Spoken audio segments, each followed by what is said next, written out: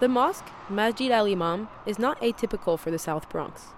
The old, drab building is wedged between an above-ground subway and an expressway, and for some reason it always looks like a new construction project is about to start.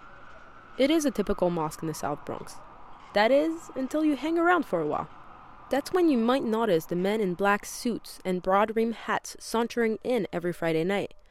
That's right, the mosque is also a synagogue. This is the first place in New York State where Muslims and Jewish worshippers worship on the same ground as brothers and sisters worshiping one God. That's Sheikh Musa Drame. He is the imam and one of the architects behind this whole collaboration. He calls this a marriage made in heaven, and today they're celebrating the liberation of the Jewish people in ancient Persia, or for short, Purim. It's so good to see you. The building is full of old Jewish congregants getting ready to hear the reading of the Jewish text, the Megillah, while little girls wearing hijabs run around trying their best to, well, help out. Little Aisha is one of them. Are you going to party with them? No, Why not? just helping. Standing nearby is Rabbi Yaakov Cohen, who was invited to the party. I think New York is the one city in the world which shows you could have every single religion and every single people, and the United Nations included, living on an island. And for some reason, we all get along. We may honk, we may scream and shout a lot, but I think overall, New York people just live fine. This unlikely love story started with a drip at the Orthodox congregation Young Israel of Parkchester a few years ago. The roof started to leak, and the water was coming down on the electric equipment, and it was getting dangerous. That's Leon Bleckman.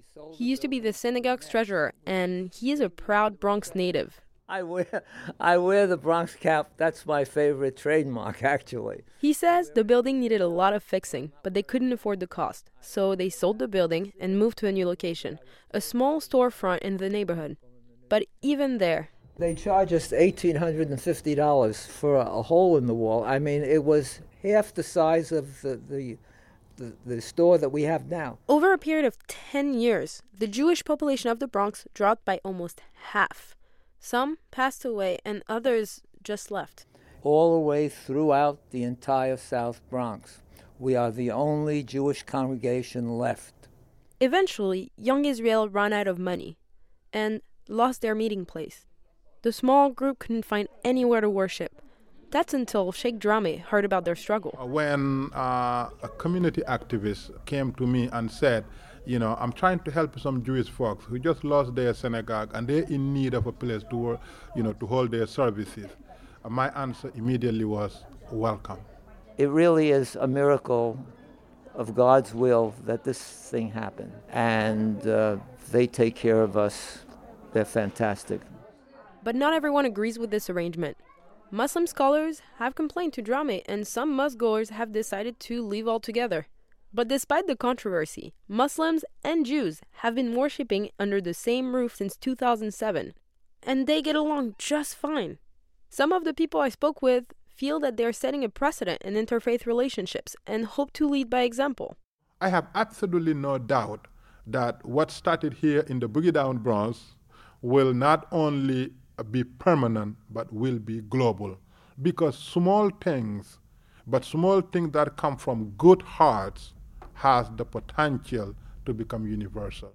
Bleckman still hopes the small congregation will be able to have its own space someday.